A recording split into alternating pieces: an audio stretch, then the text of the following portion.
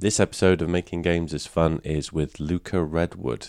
Luca is responsible for 10 Million, You Must Build a Boat, and now Photographs. Photographs is quite a departure from his past games. It's still a puzzle-based game, but the puzzles are used to tell a tragic story. 5 tragic stories, in fact. 5 vignettes with 5 different puzzle games attached to them. We go into quite a deep dive on the game itself, but you don't have to have played it first to get something out of it.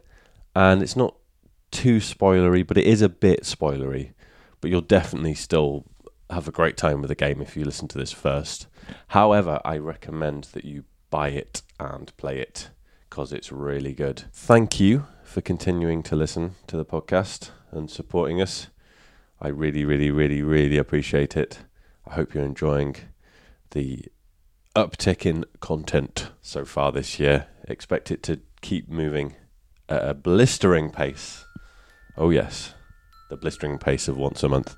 However, sometimes you might get more than one a month. So stay tuned. Keep subscribed, etc, blah, blah, blah. Cheers and get ready for the next episode of Making Games is Fun.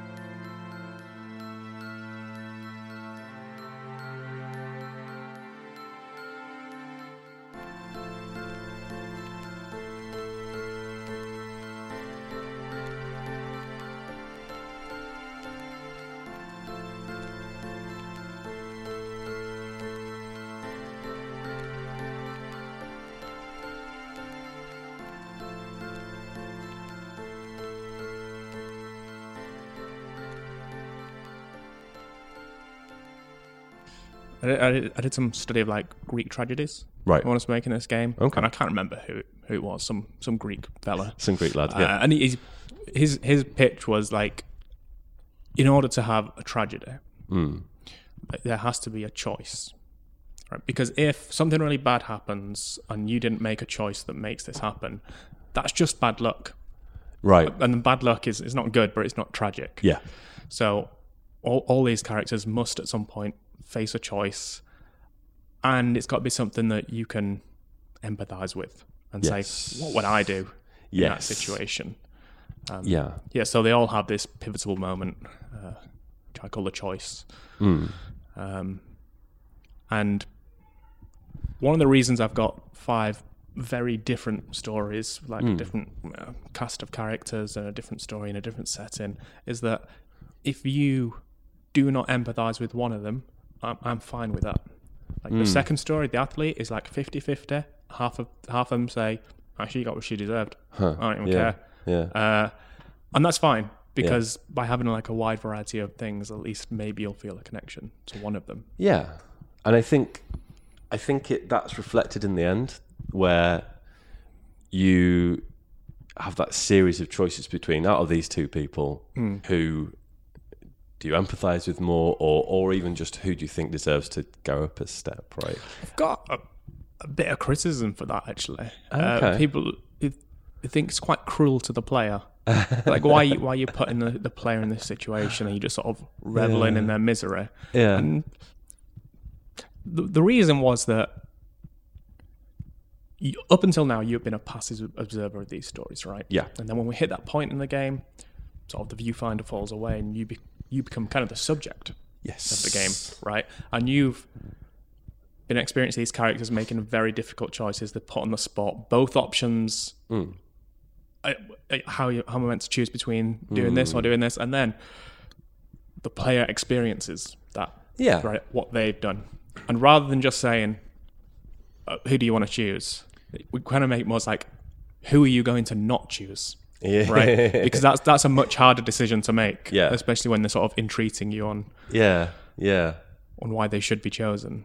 Yeah, and just like little mechanics like the you can't just tap, you can't just click, you have to drag and drag and drag, and it's a real like. And it's quite slow. Yeah, you've got to really. There's a slight look on your face, and like, yeah, that's good. I like that bit, like slight malice. But I think, you gotta mean it. Yeah, right. That's why why it works. I think it works. I think it's fair because as you go through the stories, you have the lines that are added to the in between that warn you that this is what you're going to have to do, or they foreshadow that you're going to have to decide. It isn't sprung on you entirely.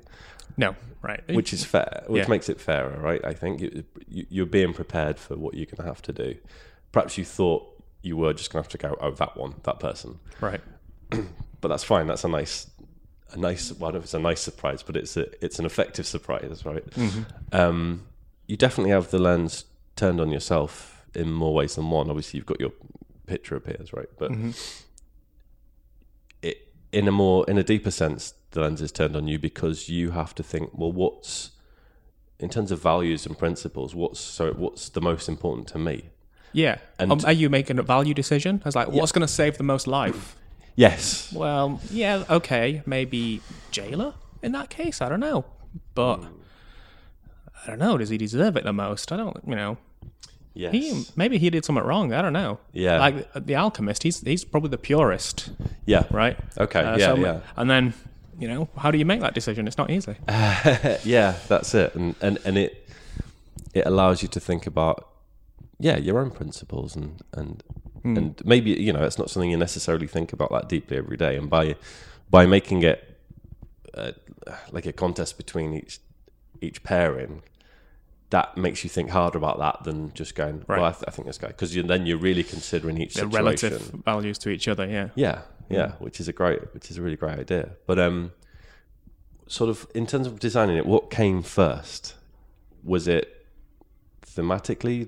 Did the stories come first? The idea of having these tragedies, and then you sort of thought about the mechanics, or was it the other way around?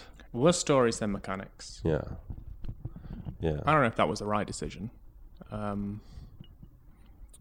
Because the game it's a short game and it took a long time to make. And the reason for that is that I had the story that I wanted to tell. Yeah. And then I would come up with like a cool puzzle game.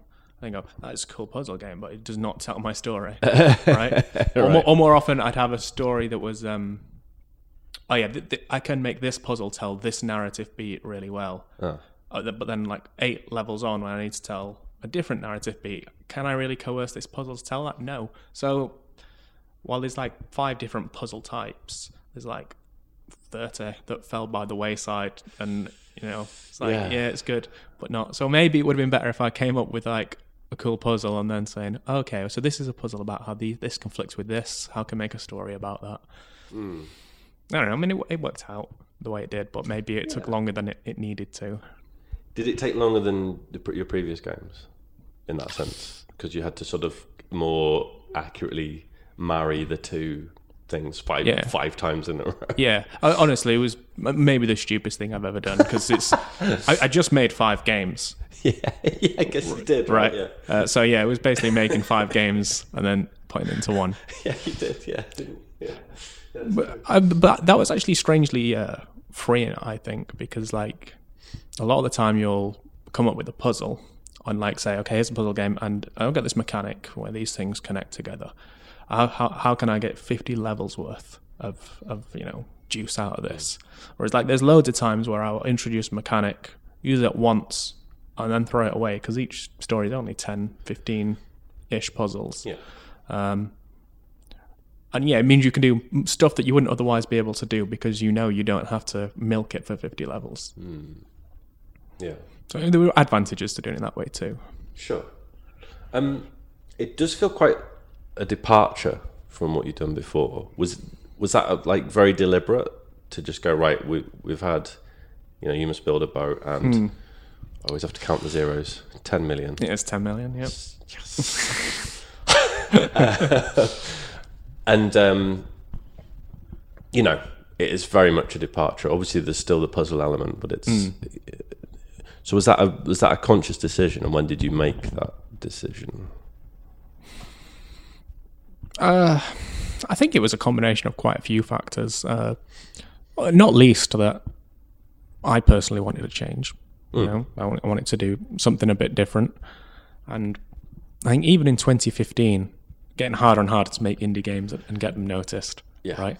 So it was, in a way, it's the riskiest thing you can do to do something that's quite unusual and out there. But I'd argue it's riskier to do something that's similar to something that 30 other copies of released on the same day as yours did.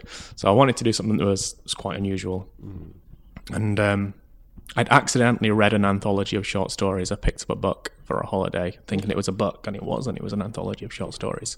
And then I really enjoyed it. And I thought, I would have never have intentionally bought short stories.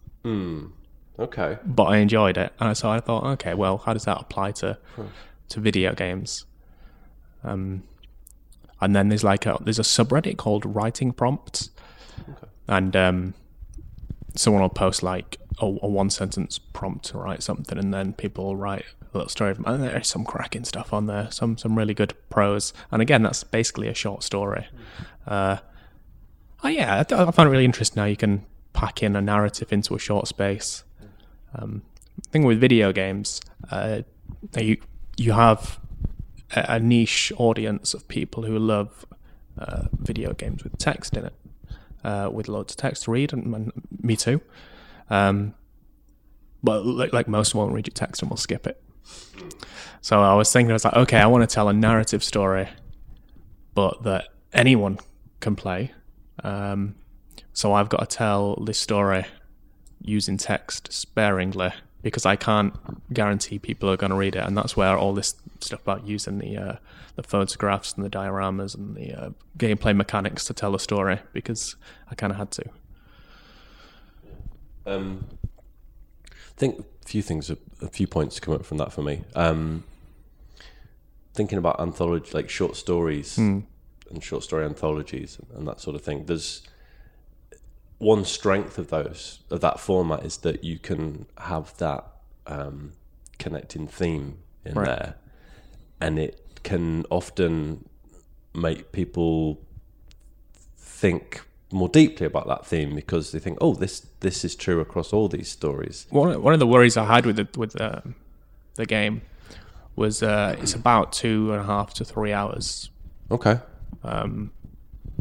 Now, if someone puts on something, this is like a short experience, and it'll take about 3 hours for you to have the whole thing. For me, that is a big tick in the pro column.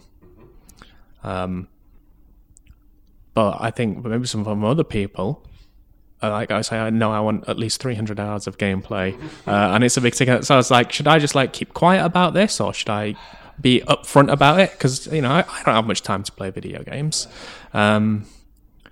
Got to look after the kids. I remember when I played The Witcher 3, I sat down to play it, and I just spent it picking up herbs. And I realised, I haven't actually progressed. I've just got a load of herbs, right? I never finished it, and for the same reason. Never finished it. It was quite a good role-playing experience. I did finish it, but I'd have all the side quest people like, oh, Witcher, come here. My daughter's been taken by a dragon. I was like, don't care. Main quest line. Yeah. Are you main quest line? Sorry. So yeah, it was. I think short is good, but I was a little worried about it.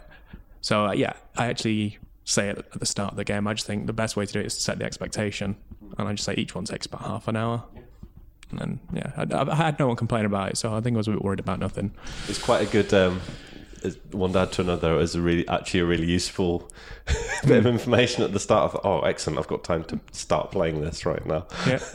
It was genuinely cool. It really felt like my concerns were taken into mind. I thought, yes, good, because I do have about half an hour, so I can probably get one done now. Mm-hmm. Go and pick up the big one from school. I can do a couple more tonight when they're in bed. I was a little worried about it though, because it's like saying, do you subconsciously or even consciously have a timer in your head? Are you like, I've been on this level for 1 hour. I am way behind the curve. He said it would take about half an hour each, because I have had someone say that. Yeah, I guess so. Yeah, you should really. Don't worry, it'll only take you half an hour. And you think, oh God, I'm been on this puzzle for an hour. Yeah, that's true. Yeah, almost sets a standard, doesn't it? Yeah. So, was it important for you to make the game a tragic story? Indirectly, I would say. So if someone said, what is the main theme of the game, I would say is empathy. That is what I'm trying to talk about in the game. And tragedy is the way I used to invite that empathy. And the idea was that in my mind, this is why the journalist is maybe the star of the show, even though he's just like one of the characters, is that I wanted it so that if you could condense down any of our character's story into a headline in the Daily Hate, right, and you saw that, you would judge that person, and you'd be like, oh, that person is a shit, right? By playing the game, you see the context surrounding their decisions and the difficulty and how they struggled with the choice, and you sort of realise, well, okay, it isn't black and white. Okay, it is a bit more complicated than that. And whereas before I might be quite happy condemning all 5 of them, now I'm actually struggling to say, actually, I want to help out multiple of them, and it was trying to get you to go from that place to that place. That's so. Now we're going into ending spoilers here, because okay. So you definitely stop. Really seriously, go and play it.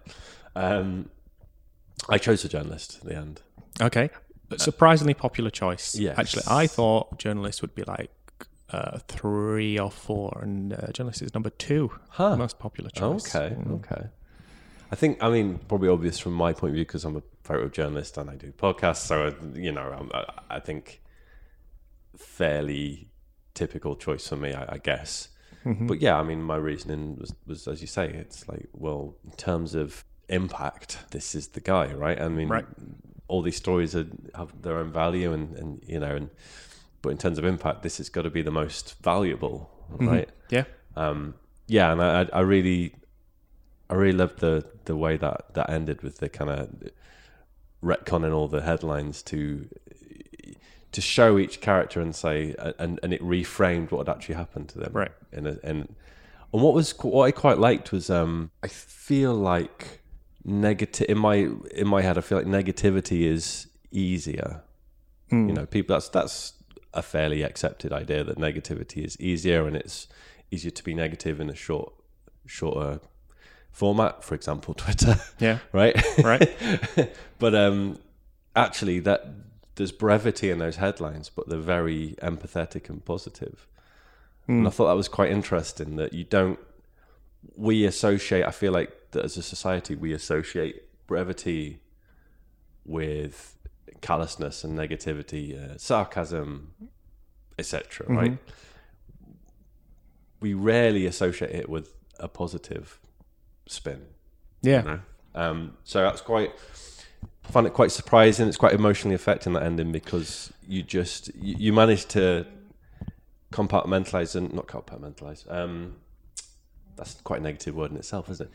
You manage to sort of succinctly sum up each character's dilemma and situation. Yeah, my favorite one is the athlete for that one, because like her headline was national disgrace. Right, and it started off this chain of events that made stuff bad for her, and then if he chooses not to be hateful, the headline is "Stressed child makes mistake." Yes, and that's it. How can you argue with that? Yeah. Even if you were in the point where you were like anti the athlete, you got to be looking at it and thinking, "Oh shit, yeah, that's fine, yeah." And then it's the same story. He's telling the same story. It's just reframed.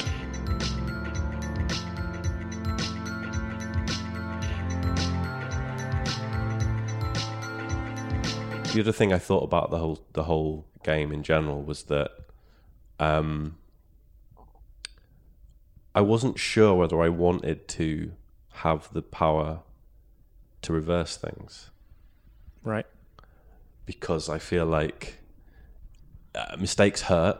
Mm-hmm. But is it right to be able to, if you've already made that mistake, like, is it right to be able to, like, rewind that and change it? Have you learnt anything? And no matter what the consequence, you know. But I feel like the purest way to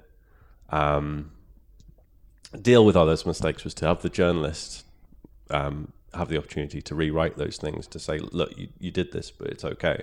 Right. Because we're allowed to make these mistakes. Yeah.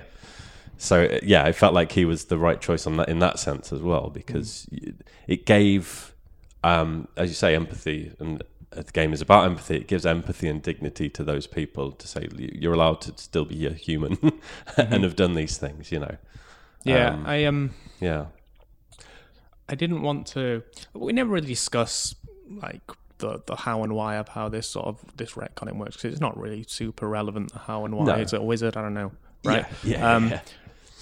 But it does sort of invite the question: is like, well, say for the first story, he says at the end of the story, you know, I should never have given her the cure.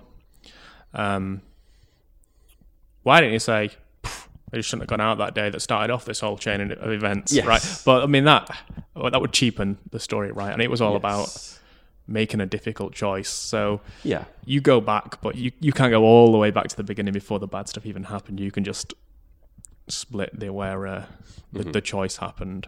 And I thought that was important.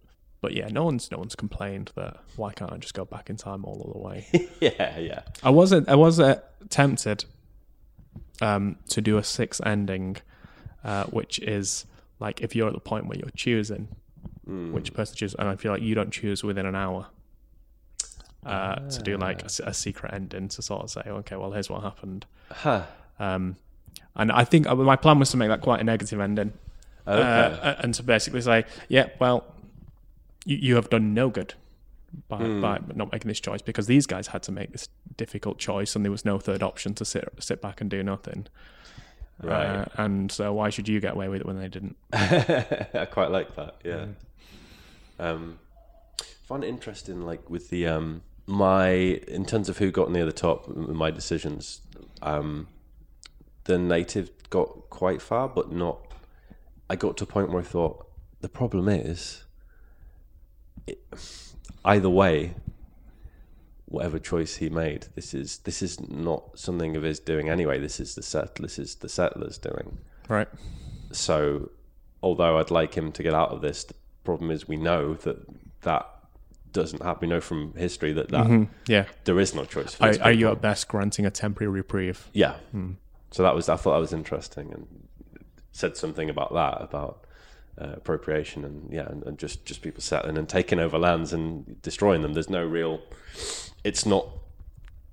It's not the fault of the natives. It's just they're victims, right, of that. So I thought that was interesting. I wanted the jailer to be kind of a totally different story, because there's like there's a trope with that sort of thing. There's like, oh, he appears to be a savage, but he's actually very wise and noble. Right. And I kind of wanted to do the opposite. So he starts out like, yeah, I'm wise, noble, and peaceful, and he gets increasingly pissed off, basically, at what's been doing, and he tries to be a good guy, and what he's seen as the good guy, and it all backfires. And his ending is like, I wouldn't call this, but you could call it an evil ending.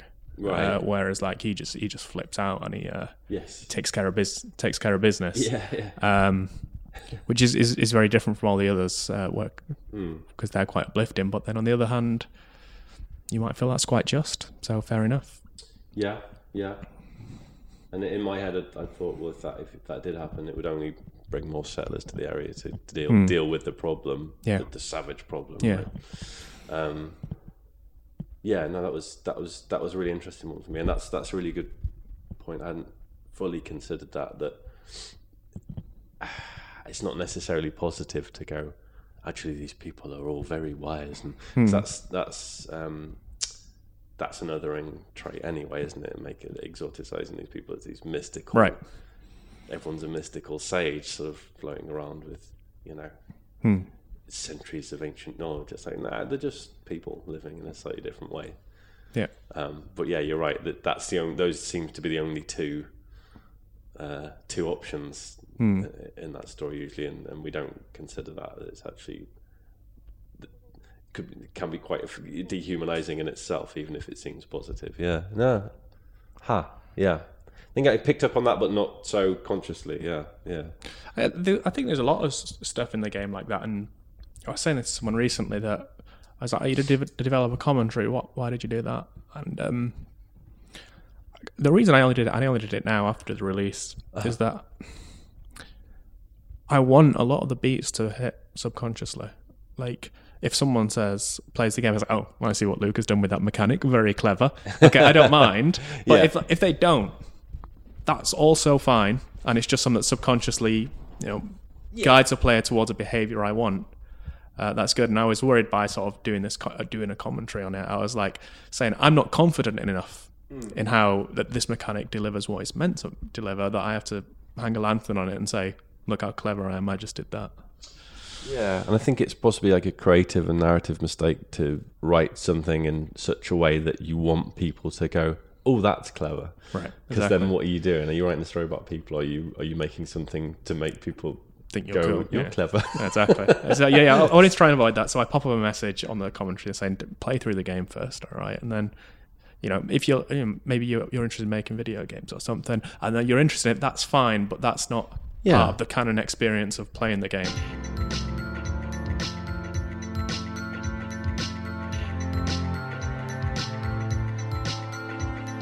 So going back to, because you mentioned about how you had all these puzzle ideas, but the problem was some of them didn't fit.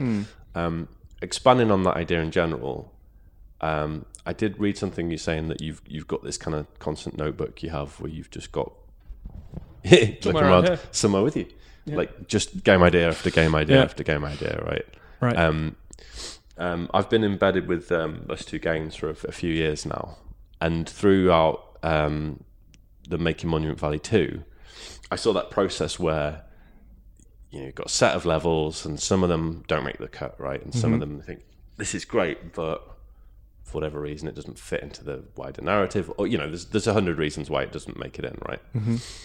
And there's levels in that I just thought, I really like that. Is that not going in? And said, no, it doesn't. We can't make it work. Even though it's good. And even as like a peripheral member, that felt really painful because I was like, oh God, you have to leave that out. And it just made me think, like, how does it feel to have just this glut of ideas, right? That you think, given the time and resources, you want to make things. How does it feel to have all those? Almost universally painful. Yeah. Because my work's quite intense. I usually go into the office fairly early, and it's just me, apart from the occasional pigeon that lands at the window. And then I just sit there staring at the screen until it's home time. I usually don't take a break for lunch. Right. And then, I could do that for upwards to a month. Yeah. In the case of the athlete, 6 months. Oh. And then, spend a month and then say, no, and throw it away. And it never gets easier. But that said, I designed a game, Paradise Catch, in 2015. Okay. Decided not to make it. And it had a mechanic in for sort of, you did individual actions and but also if you do them in a certain order, then they chain together and something else happens. And I'm doing a game jam at the moment where I'm making like a card game. And I had my notebook on the train here, and I thought, it's going to work perfectly here. So I just made some notes and thought about how it worked. And I'm probably going to use that mechanic from 4 years ago. And so it's not always totally wasted stuff. It's not necessarily thrown in the bin. It's just, maybe something you can refer back to later. So it's not a total loss. So you can see it as like potential for just lots of little ideas, little smatterings of potential that you can draw from at another time and think, oh, actually, that is now coming into play. Yeah, it didn't work in this game, but it could work in this game, that sort of thing. I like that because I have a problem creatively where I think it's also working from home versus getting out and sitting somewhere to work. But I'll have days where I'll be sitting down and with the intention to put some ideas together for one specific thing or plan one specific thing out, whatever it is, right? And I'll get like 20 minutes into that thing and it'll make me think of another thing that I've got ideas for, or a completely new thing, right? Or something I thought that might fit there. And then before I know it, I've got like 5 tabs open and I'm adding to this, I'm adding to that, and I'm just flooding my brain with like... I think that's a maybe quite pathological problem with our generation that's only going to get worse, is that we're sort of like inherently multitasking and like none of us can focus just because of the environment we've grown up in. And I find it a massive problem for me to work. So I'll only go to the office if I know what I'm doing. If I've like, here's what I need to get done today. If I don't know, I'll go to a coffee shop and I won't bring my phone and I'll just bring a pen and paper. Okay. And then it's the only way I can really get anything done. And I try to avoid it and I try and be disciplined. But it's just, there's so many distractions and stuff. Yeah. You don't bring your phone either. No. So I've got a non-smartphone that my wife's just got the number for emergency calls if she needs to call me. Okay. But no internet or anything like that. So if you need to research something, or if you need to, if you have an idea and you think, you have to look something up, you just have to. Yeah, well, I just think I'll do that tomorrow. Okay. All right. Yeah. And, yeah. And I think that has cost, right? Like I usually work when I'm at the computer. I try to work with the router turned off. Right. And then if I need to know something right now, okay, like I might turn it back on for a bit. But if it's anything else, I try to sort of say, do I need to know this right now, or can I wait until like 4:00 so I can get some work done now, and then I can check these other things later on. That's a tough discipline. I'm not very good at it. I mean, that's what I try to do. Yeah, it doesn't always work out. Sure. And especially, at least at the stage I am now in sort of a development cycle, where I've sort of like I've finished one, but I'm still doing stuff to do with it. I'm still talking about it, doing updates and stuff, talking to the community and feedback, and I can't really disconnect, right? Like, part of that whole job is being there. So like this jam I'm trying to do, I've been trying to do for like 4 weeks. It's just my own thing. I'm just trying to do something in 7 days, and I've done about 4 hours, and other things keep popping up, and it's hard work. Yeah.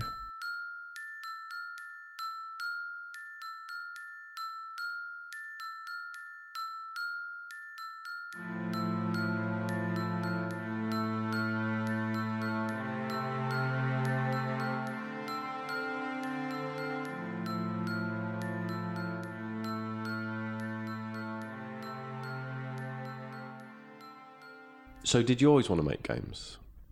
Yeah, so my story is quite cool in that I always wanted to make a game. And I never really went for it because the dream seemed too big. And then in 2011, so I had like a day job at like a company that made trading software and sold it to banks. Okay. And then my wife got pregnant, and then I thought, well, I'm never going to make it making video games. Yeah. But I'd like to at least give it an honest shot. Yeah. So when I'm on my rocking chair in my 90s, I can sort of look back and say, at least I gave it a go. Yeah. So I decided I was going to spend that 9 months, evenings and weekends, crunching to try and make a game in 9 months, because I am not going to have any free time for the rest of my life. Yeah. Right. So this is my only shot to do it. Yeah. So I did it, and it was, literally overnight success. I'd gone out that night to sort of wetting the baby's head. I'd gone out with some friends for some beers, and I woke up with like a bunch of Skype messages from a load of people because Touch Arcade had covered it overnight, and then suddenly it had like gone viral. Yeah. My wife was waking me up. It's like, "Are your games really popular?" I was like, "What are you talking about?" Because I was hungover. Right. Yeah, and then I just logged on, and like thousands and thousands of people talking about my game, and I had told no one. Like, I was still in the stage of naivety. It's like, I'll tell you what I'll do. I'll finish the game, I'll release it, then I'll do my marketing. Yeah. Right, which is not the correct way to do it, right?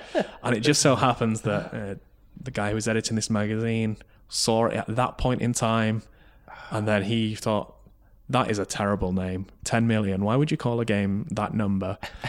And then he thought it was so bad he had to try it. And then he liked it, and then he spoke about it, and then some other people thought, well, that's interesting, and they played it, and literally overnight it became a big thing, and I managed to quit my job a few months later. That's amazing. So in a way you sort of accidentally did do your marketing just by naming it something that people went, what is that? I contend it was a good name, because if it was called... Someone came up with a really good name called Dungeon Rush, because it's like you're rushing and you're going through a dungeon, and it's also the most generic name in the world. Yeah. I was like, well, that is a better name. Does it necessarily stand out as much? Would it have caught Eli Hodap's eye over at Touch Arcade if it was called that? Probably not. Probably and then not. Would it have started the ball rolling? Probably not. Also, it appears first in alphabetical lists, which is very handy. Yeah. Yeah, something like the thing with Dungeon Rush is you immediately go, it's another one of those. Yeah. I'll have a look. Yeah. But yeah, I think, you know what I think it is, even with 10 million, it's the fact that you have to look closely at it to go, so is that one? Is that a billion? Is that, hold on, let me check. 1, 2, 3, 4. So for the store pages, you can put in like your keywords, right, or like things like genres, and I take up all my character allowance with 100, 1,000, 10,000, 100,000, because people just like put one and a bunch of zeros and see what happens. That's fantastic. Yeah, it's really interesting. So you'd not even... Had you made anything before that? I had made a little game called Roll Rover, which was very bad. Called what, sorry? Roll Rover, which is like a puzzle game where you drove a little car, and that was basically just learning the tools. Yeah. Back then, I used Unity iPhone, as it was known at the time. It's quite niche. No one had ever heard of it, and it was cool. It's like before it was cool. Okay. Yeah. But because of that, it was actually like, it was harder because you didn't have any of the inbuilt tools that you had back then, so you had to do a lot of your work. So it took a bit of time to learn how to use it, and then I thought, okay, I've made a game. It was a bit rubbish, but I now have a handle on how I think I can make a game in this thing. Yeah. And then, that was my 10 million was my sort of proper effort. What was Roll Rover about then? It's about a car, and you had to sort of drive it to an exit. Okay. But it had like a positive wheel and a negative wheel, and then one stuck to, like the positive stuck to negative blocks. Right. Actually, no, I think the positive stuck to positive blocks. Because I remember someone complaining about that, and I thought, you know what, that makes sense. I don't know why I did do it that way. Didn't it repel them, yeah. But yeah, and like you could increase or decrease the size of your wheels. So you say, I need to go over here without touching that, and then I need to balance here, and then make this wheel smaller so it fits through this hole so it can touch this thing. And okay. So I think it was kicked off the App Store for being too low quality. God. Yeah. That's great. That's great. Well, quite an improvement between the two then, right? Yeah, I'll take it. But so it's always been puzzle games for you. Are you interested in any other genres? I would never say I explicitly went out and said I'm a puzzle game creator. Okay. In fact, 10 million, I did not want to make a match 3. I was dead set against it. Okay. And in its early iterations, and it changed quite significantly, it wasn't. Okay. And then, but I'm a big believer in iterating and finding the fun. And every time I took one step closer to it being a matching and game, it was more fun. And then I tried to do things that, how can I get that fun but somewhere else? And it was just inexorable. It felt right, and it was good fun when you were matching stuff. And I just had to follow the fun and go for it. For sure. Yeah. Did you play a lot of games growing up then as well? Yeah, heaps. But more strategy games. That's how I call myself, a strategy gamer. What was your thing? How old are you, Luca? 34. 34. Okay, I'm 36, so we're about the same. So were you on like C64, Amiga, stuff? Amiga, Yeah. Amiga to PC. I So never strategy. had like a SNES No, me or neither. SNES for your American listeners. I went Commodore, 64, and I went Amiga, and then I went PlayStation. Okay, yeah, I did PlayStation. So, yeah, I like RPGs, strategy games. What stuff? Because I'm not very good at action games. Fair enough. In fact, 10 million, in a similar vein, went from being turn-based to being real time. It flip-flopped about 5 or 10 times. Okay. And again, it was more fun. Yeah. With the real-time version, so I had to go to it. I think that actually ended up being one of the main selling points, is that it was this sort of fusion of action and real-time and like jet matching, which hadn't really been done that much before. So it worked out all right. Adds an urgency to the gameplay, right? Yeah, I put in a tip, which I think is important, and it's an important life lesson as well, which is the worst move is no move. Right, so don't just say they're looking for the absolute correct thing to do. Do something, right? Yeah. That's quite good. I like that. Yeah. So what were you playing then? Like, are we talking like Populous and? Yeah. I enjoyed Populous, all the civilizations. Yeah. Because Populous is your real time. I think that's the earliest real time strategy I can think of. Or Settlers, was that before? I can't remember. Settlers 1, yeah, it was around the same time. Megalomania. No, I guess Settlers 1's got to be after it, I think. Megalomania. Yeah. Oh, what a corker. Yes. Well, I say that. I probably haven't played it in many years. But at the time. And yeah, I don't know if it still stands up, but yeah, at the time. It's that first experience, isn't it? Of that kind of thing, yeah. But yeah, so you were strategy and I think so. Yeah, probably wasn't that good at the old action games. Not very good at video games. Yeah. Do you think there's a thread through from like those kind of games to what you're making? Do you think the games that you enjoyed or still enjoy playing, do you think they influence what you make? So with 10 million You Must Build a Boat, there's definitely a bit of that, which is like, how can I bring interesting RPG elements to this genre? Yeah. And if people say, what have you made? I said, it's some games called 10 Million You Must Build a Boat. What are they about? It's like, it's like like you match him, but it's got RPG elements. One of them. So, no. I did it before it was cool. All right. I mean, I was far from the first, right? Yeah. But it's not that unusual these days. In fact, X with RPG elements isn't that unusual these days, right? Yeah. Whereas in 2012, I think it was certainly heard of, but less common. But I think making something on mobile that isn't necessarily monetization first is quite rare still. Well, it was sort of like a fusion of like a matching game and an endless runner and with RPG, and I called it like an ended runner because like there's a game with an end. Yes. Which was very unusual, and I think that was a big selling point. I think so. Out of the games, right, we've got 10 million. You Must Build a Boat. Mm-hmm. Then I had an Interlude made a little experimental game called Smarter Than You, which is still, I think it's a brilliant game and I love it. It's just not very fun to play. Okay, tell me about that. So it's basically rock, paper, scissors. Okay. And it's played asynchronously.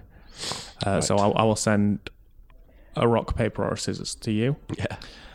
And each time, each one's got a different value. So you got to, if you have 30 life each, and say a successful rock is worth 12 damage, a successful paper is worth 3 damage, and a successful scissors is worth 2 damage. Right. So I choose one of them, and now it's your choice. Now, obviously, I've chose rock, right? Because that's 12 damage. Yeah. Right. So you're going to choose paper. Right. But I know that you know that. Yeah. Right. And then in addition to sending your choice, you could say 5 words. You could do like a chain of text to the person. So you could say, definitely don't choose paper. So you sort of try to psych the other person out, and the knowledge they had was what you said. and the values, and then so they had to guess the correct thing, and then it was iterated. So you'd have like 5 or 6 rounds. So you'd tell if someone had an affinity that, or you could try and suss out what they preferred to do. Like that a lot. And it was really interesting because you could decorate your characters slightly. Like you could have different avatar, you could have a flag. Okay. You could have like an icon, like a sword icon that you only got if you were a heavy sword user. Rather than rock, paper, scissors, it was sword, heal, shield. I don't remember. Arrow. Arrow. Okay. He's actually like, oh well, if he's got that icon, he's obviously he's going to choose rock because. So then you could try and present based on your thing. That's really interesting. So it was like a really game theory heavy, interest into game designers sort of game, and it was actually popular. I had a monetization model in it, which was after you completed a game, you could pay real money to give the other person more experience points, so they could unlock new cosmetics. You couldn't buy yourself anything. I like that. The person could reciprocate. Yeah. Which made it interesting. If like you paid real money to tip someone and then they didn't reciprocate, you'd feel a bit put out. Cool. Very few people did that. I think it made like £2,000 off the back of that. It's interesting. But then it was like, less than 1%. But then I put in an option. It's like you could watch a 10-second ad to tip the person, which is much less. Like you're not spending real money. And 60% of people watch the advert. It's an incredible amount of people who'll go out their way to tip their opponent bonus experience and not necessarily get anything in return. So this is interesting. It's a very fun, interesting game where I was exploring those sort of things. Yeah. So I'm a huge fighting game fan. I'm interested in the scene. I'm interested in it, like a massive and very deep, too deep to the detriment of other games. Right. Whatever. But what you described there is you've extracted all the kind of esoteric elements of a fighting game and put them in because fighting games are essentially rock, paper, scissors. Yeah, with some entry to skill level that I do not have.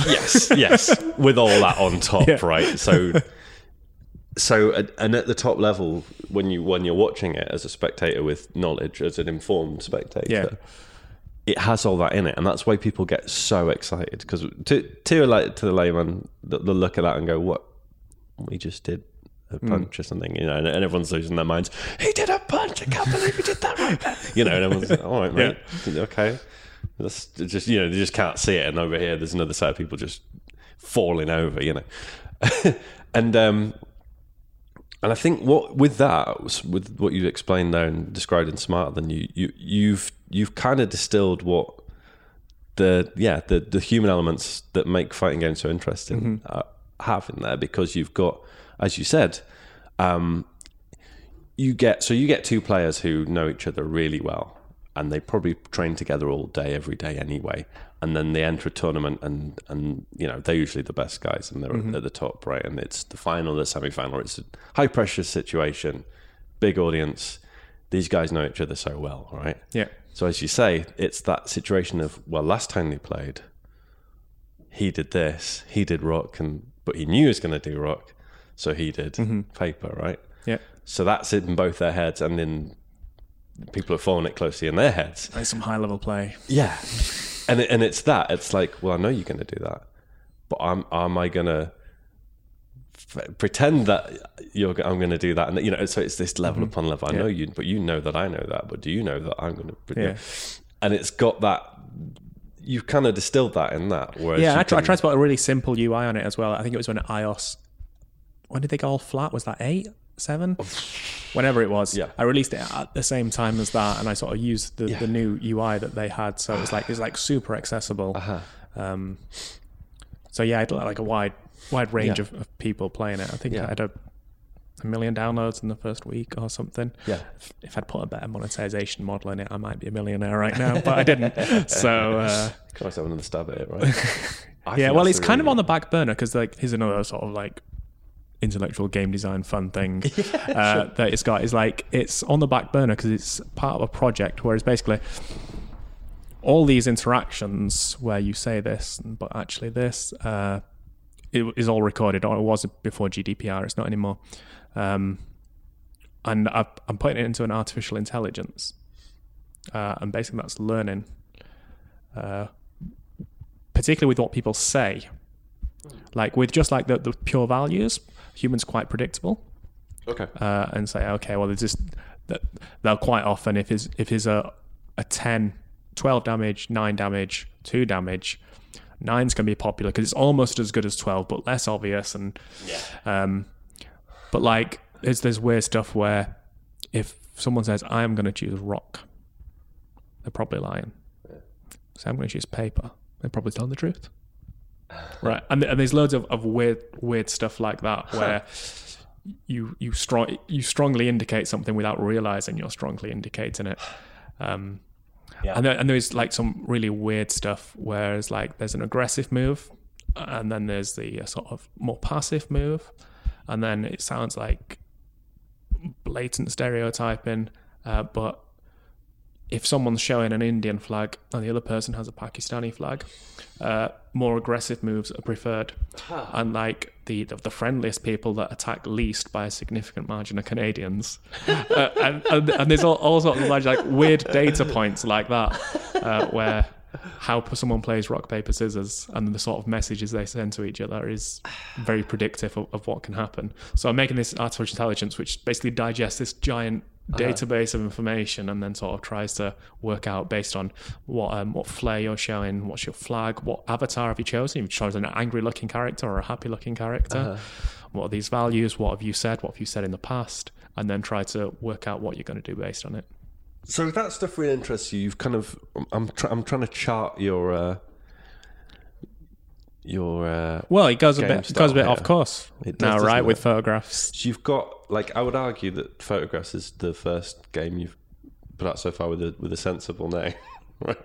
It's very hard to Google. Yeah, it is very hard to Google. I know. Yeah, there is that. There is a problem between that. Between like 10 million and 10 million turned out all right. I think I rank higher than the number 10 million now on Wikipedia. That's great.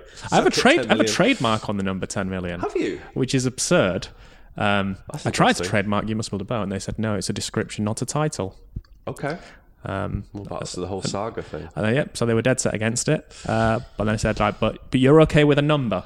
You're okay with trademarking a number. That's just weird. Yeah. You're like, okay. So yeah, but difficult name. I like the name.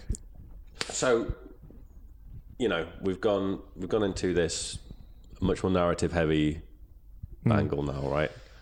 This isn't me sneakily trying to work out what you're doing next for now, but do you think that's a trend that's going to continue in terms of like story led work, or is it not really a conscious kind of path? Are you just going to see what sticks and which of your ideas in the giant notebook of ideas works? Is there a plan?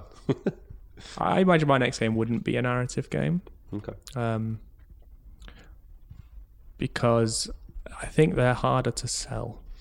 Okay. And the reason for that is that, in fact, with Photographs, I didn't send it to YouTubers when I released it, because it's like a couple of hours, and then people can watch it, and then they don't really have a reason to play it if they've watched someone play the whole thing. I don't want people getting spoiled if they were going to play it.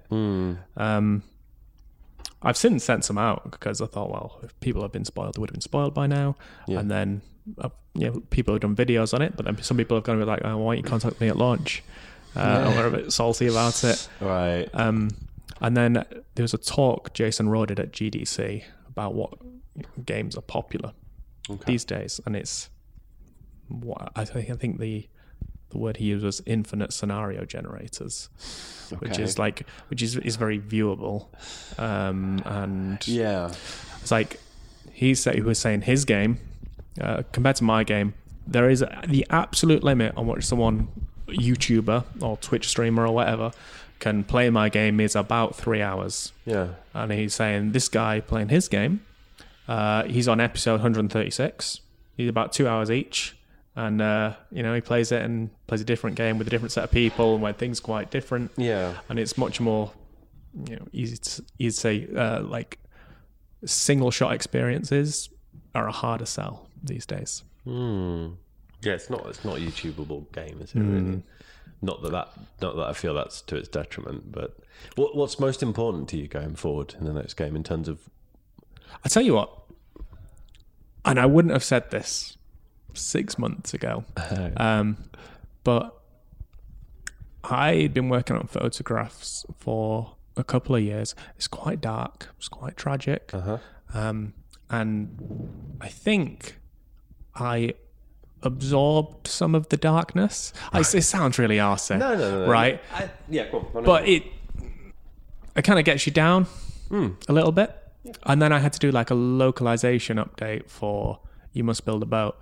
So I went back to You Must Build a Boat for a week, which is a very happy, kind of camp, upbeat, fun game. I loved it. Yeah. I loved it. It was always so fun. It was like chippy music and going as you're doing it. It's quite just a pleasant and positive game to be in. And it shocked me. When that happened, because I didn't realize that maybe it affected my personality or something, working on something tragic for several years without much reprieve. Yes. I guess it seeps in quite slowly because it's a gradual thing, right? And if that's the world you're inhabiting, it doesn't really matter too much whether it's... I think if I was working with an office with like 6 other people and we're like, oh, should we go out for lunch? Yeah. It wouldn't matter so much, but because I work in isolation and the characters I'm making are my human contact. Yeah. I feel a strong connection to all of my characters. Of course. And that's probably why. So that's why it made such a difference. So whatever I make next will probably be something a bit more fun. Because I think Photographs is the best thing I've ever made. I'm very proud of it. Yeah. I don't know if it's fun.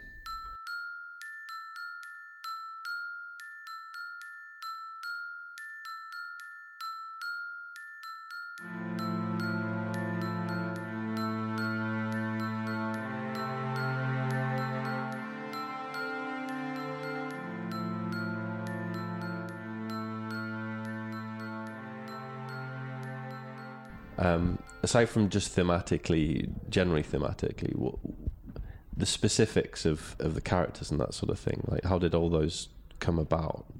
Was there a shortlist for that for each character? Pretty much my usual game development process, which is throw loads at the wall and see what sticks. Yeah. So I wrote many stories.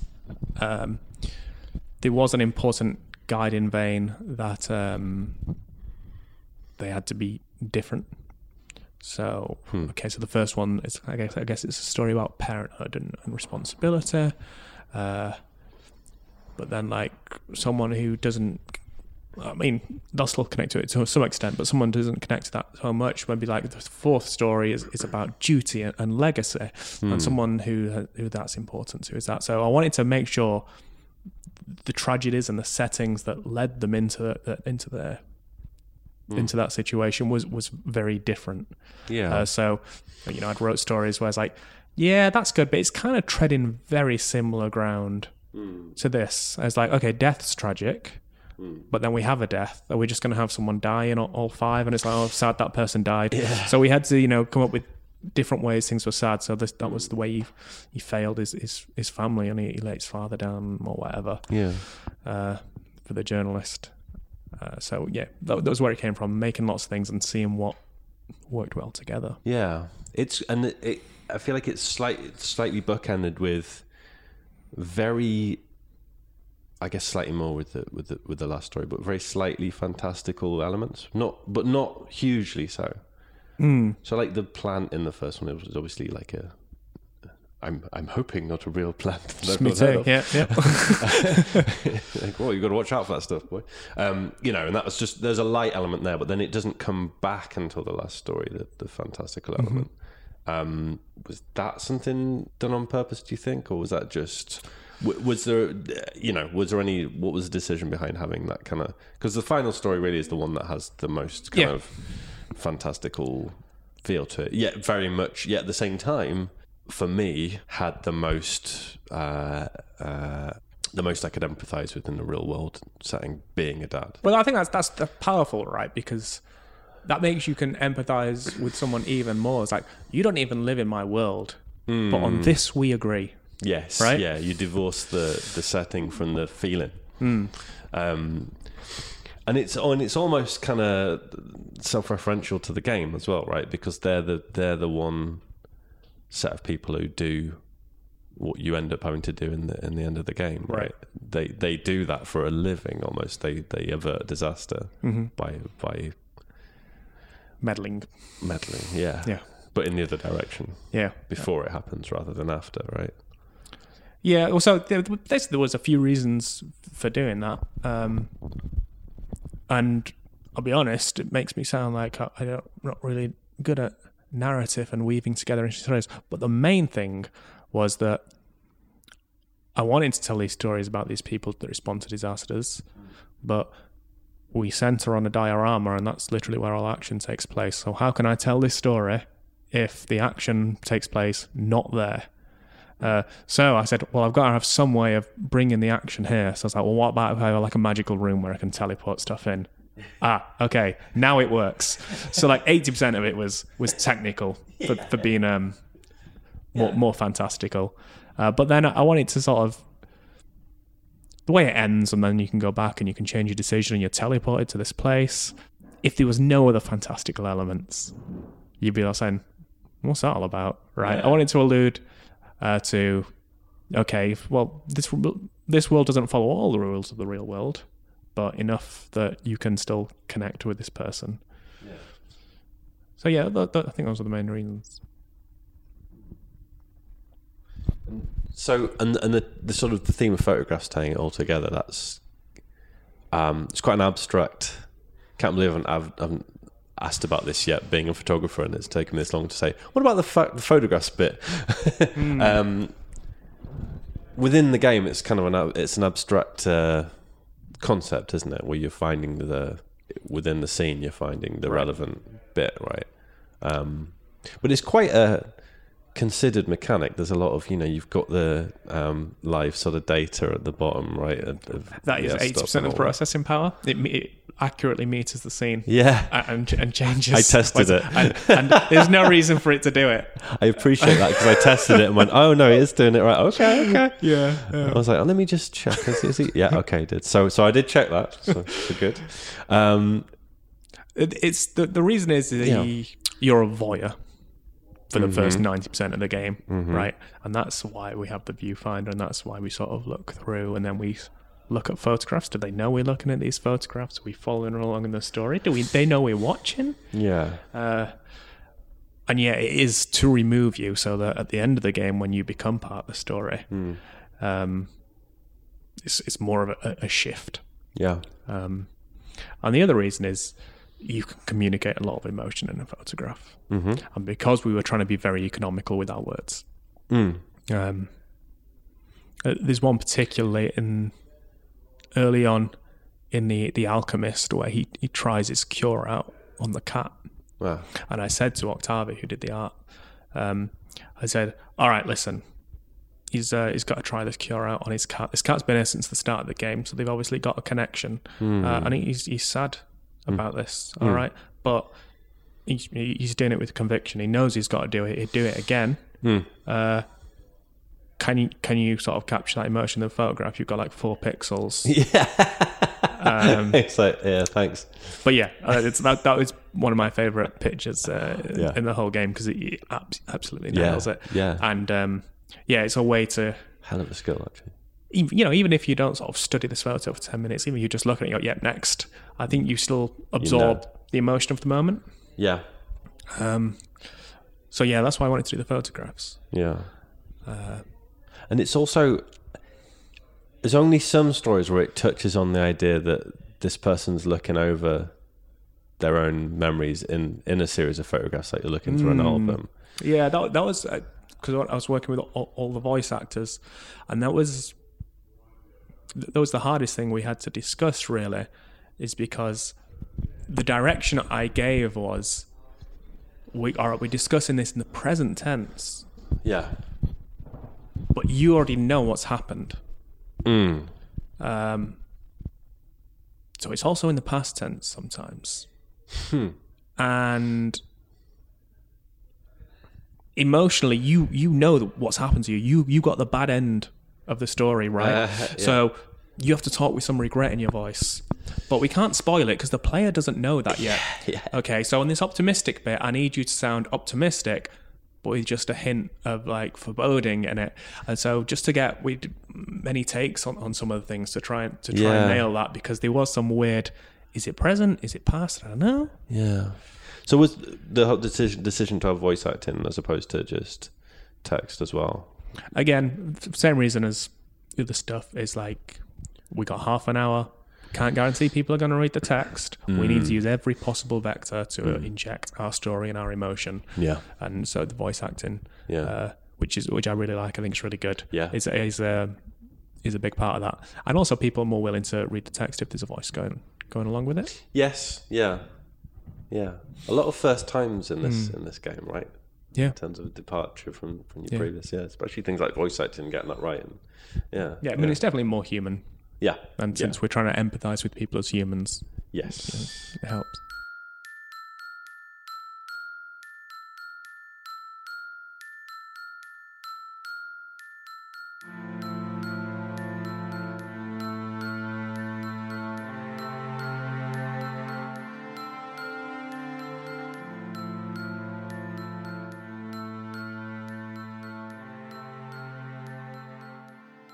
Yeah, I chose the athlete because no one else does. Yeah. Is that the only reason you chose the athlete?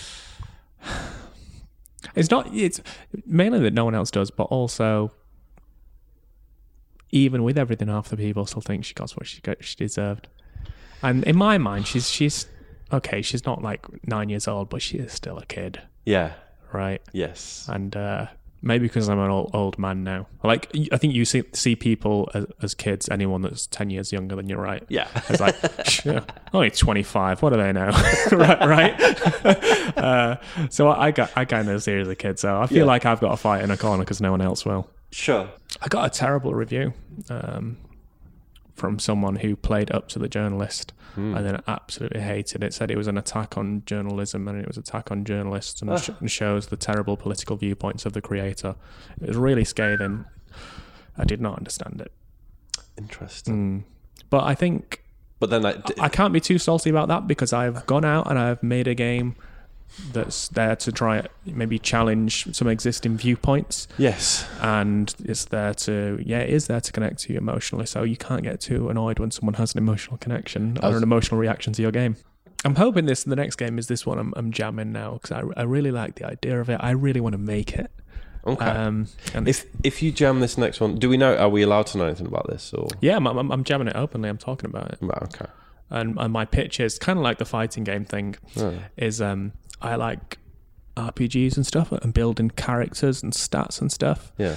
Problem is, you can play a game, come up with a really good build, and then check online and someone's done a better job. Right?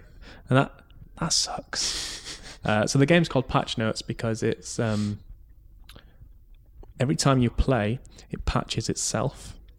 Okay. So we're both playing.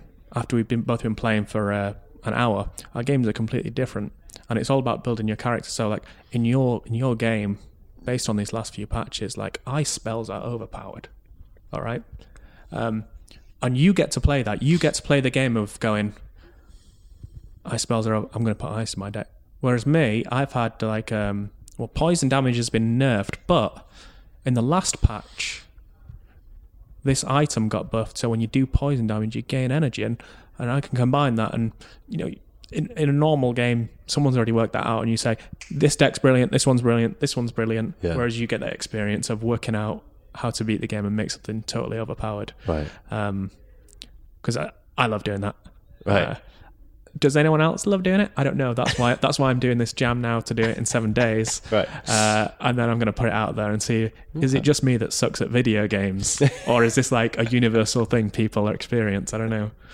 I want you to call it that. Is it just me that sucks at video? That's your next title. Yeah. If